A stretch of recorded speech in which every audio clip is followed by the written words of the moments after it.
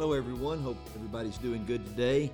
I wanted to give you a couple of updates, particularly as it applies to the 87th Texas legislative session, particularly a bill analysis. So an analysis of the bills, not of all the bills, but of those that pertain to our industry. And I thought this might be helpful for you to know. There's several of these bills that were passed that do impact some things maybe we need to do and be aware of. And then, of course, some bills that did not pass, but they were introduced that just will keep on the radar. So this is something we thought that would perhaps be helpful, and so I hope you find it that way. If you need a copy of any of this, you can ask Jackson. He can get you a copy of it for your records, no problem. But anyway, I just wanted to kind of do a quick synopsis or summary of the bills that were passed. I'm not going to cover all of them. I'm going to just kind of hit the highlights. You're welcome to read these on your own. But the bills that were passed in this 87th legislative session, which again began in January and ended the end of May of this year, 2021. So House Bill 19, this bill was introduced to help curb nuclear verdicts that we're seeing in the commercial auto claims industry, or commercial auto industry for claims in Texas. And what it did is it basically introduced a two-phase concept if in case a trial is brought up, to where in phase one, certain things are done, and then if they're found liable, they go into phase two. But here's what's important to us. It's imperative that agents advise their clients to adhere to strict hiring practices to avoid poor practices being used against them in court. So really, as it deals with hiring practices and the rules about doing it in a consistent way, that becomes very important in protection, lawsuit protection, dealing with people who have commercial auto fleets. So you can read more about that, House Bill 19. Then, of course, you have House Bill 1113, which deals with peer-to-peer auto sharing. Apparently, this is increasing, and so this bill outlines whose policy covers or whose policy insures what, or who's responsible in case of an auto accident with this peer-to-peer auto sharing, and you can read more about that. House Bill 1113. Some of these I'll go over very quickly. You have like a TWIA bill, House Bill 769. Basically, a lot of this deals with how TWIA does certain things and votes that happen on the TWIA board. I'm not going to bore you with some of that, but it's interesting that TWIA, the Windstorm Association, is always a big deal about how all that works. Not as pertinent to most of us, but something to be aware of. Then you have some bills. This is interesting for your business owners out there. Any money received on COVID-19 relief is not subject to franchise tax in Texas. That's a big deal. House Bill 1195. Okay, we have House Bill 1418. This bill protects contractors from liability for defects in plans, specifications, or other related documents for the construction or repair to real property. So it's really a protection for contractors to where they have to do certain things when those defects they're made aware of those. But it has to deal really with, I guess, the plans and specifications that would go back to how they're doing certain things. And so it's a protection for contractors. House Bill 1689 deals with reinsurance agreements. Not really something we have to be concerned with a whole lot, but that's what that's about. This is interesting. House Bill 1693. And, of course, the document that I have, if you want a copy, gives the different representatives that introduced these bills. But municipal courts apparently didn't have access to the same database as the DPS. And so what this bill did allowed the municipal courts to have access to the same database so that they could prove or determine that insurance was or wasn't in force, auto insurance particularly, financial responsibility, if you will, quicker. So, things like that again, it's not a big deal, but it's kind of interesting. House Bill HB 1777 deals with life insurance agents and annuity transactions, certain disclosure requirements. But the companies will tell us, what we need to do on that, I'm sure, as that gets cleaned up.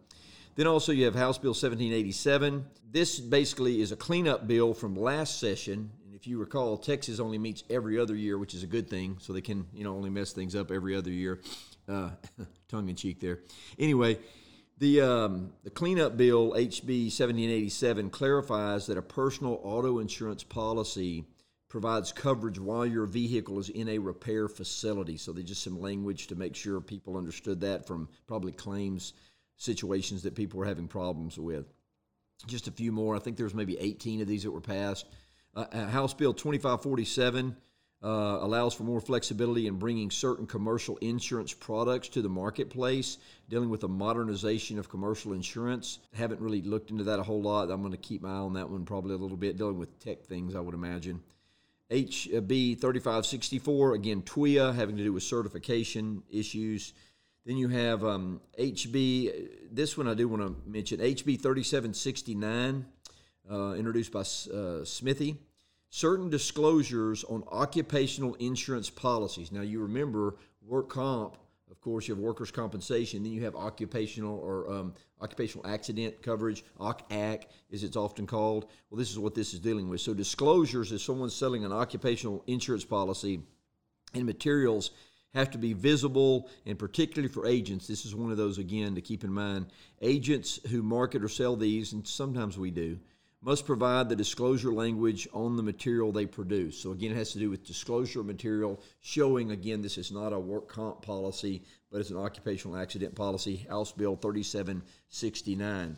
If you remember, of all these that I've listed, this one that I just discussed, as well as the House Bill 19 dealing with advising your commercial clients that have commercial autos to make sure that they be consistent in their hiring practices. Those are the two I think that jumped out to me that are the most important for you guys to know.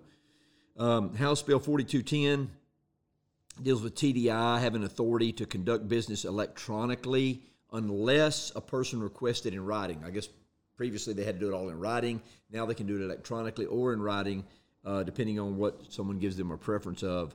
And so that, renewal of licenses and so forth, which, could be a problem if you give them an email that goes bad or something, and you don't get your renewal notice.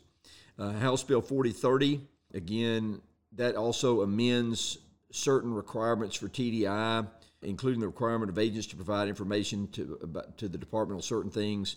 And then also it deals with increasing ethics training. If you're an old guy like me, you could be grandfathered. I think this year I finally became grandfathered. I think that's a good thing. Maybe it means I'm getting old, but anyway. You have also now Senate Bill 6 was interesting. This was, he's dealing with the pandemic liability protection.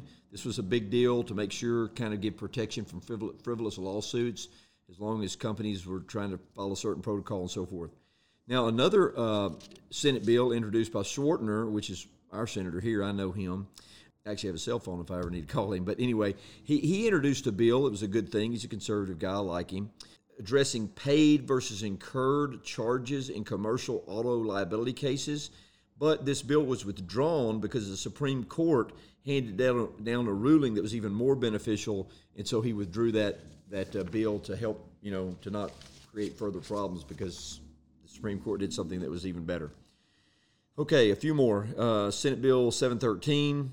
It simply moves the dates for the sunset of the TDI and the work comp division and OPIC to 2025. That's a lot like Senate Bill 1448, which deals with the funding and the study of the funding of the Work Comp Association. Some of these bills just deal with ongoing legislative issues, if you will, concerning the Work Comp Fund, the Windstorm Association, and so forth, that we don't get into a whole lot, not being in a whole lot of coastal areas, but just, interesting to know. One more, Senate Bill 1602. This will require an insurer that denies a claim based on failure to cooperate or inability to contact the insured. They have to send a notice of non-renewal. So, again, one of those cleanup bills dealing with the language of paperwork to clients. Now, I'm not going to read, there's like twice as many, like 38, I think, or so, on the bills of interest that didn't pass, but I just want to highlight maybe a handful that I thought were interesting. There's a few. One that was introduced, again, these were not passed, House Bill 429, that deals with adding the coverage of tornado and wildfire statewide to a TWIA policy. I thought that was interesting. Again, these did not pass. House Bill 430 that dealt with trying to make it to where loss experience from a catastrophe or cat claim could not be considered in setting rates for risks located outside the disaster area. That's interesting. So, I don't like that particularly because it would hurt a company's ability to adjust their rates. Again, I always think more control is not as good on stuff like this. I'm a freedom guy. You have to have certain control, clearly, but I do like freedom as much as humanly possible. House Bill 1110 by Johnson, and then another one, 1111, by the same person, One is the first one, 1110, is interesting. He was trying, or he or she was trying to increase the initial payment on a replacement cost policy that would make it 80% versus ACV. You know, let's say on a roof now, you have a roof claim, they pay ACV, you replace the roof, and then they give you the difference. They were trying to say you have to pay at least 80% and then the difference. I mean, to me, it's 6 of one, half dozen the other. As long as they replace it and get paid the full amount, what does it really matter? But anyway, you know, they have to have something to do, I guess. The other one deals with prohibiting discrimination on underwriting and rating due to sexual orientation, which is interesting. You know, if you think about that, the data is pretty clear that young male drivers have more accidents, let's say, than young female drivers. So I don't think that's based on the information, just trying to maybe be more politically correct, which is, you know, not always a good thing for sure. Anyway, House Bill 1119, that deals with the establishment of Texas Uninsured Vehicle Enforcement Program. I found that interesting. Ask Jackson, he just had an accident. Somebody hit him without insurance at all and totaled his car. And so I don't know if that would be, you know, groups or a group of DPS. I'm not sure. But that didn't pass, but that's interesting. One more, or a few more, but I checked this one. Requirement of OEM, that's original equipment in manufacturing. So the original equipment parts in a vehicle under repair, that would have to be used. That's what they were trying to require. Of course, it's not required right now. Some policies allow for it, others allow for, you know, lot, kind, and quality. But you just see all these proposals. Here's just a few more. HB 1649 would have required cities and counties and school districts to secure 2 bids on all insurance and risk pool contracts.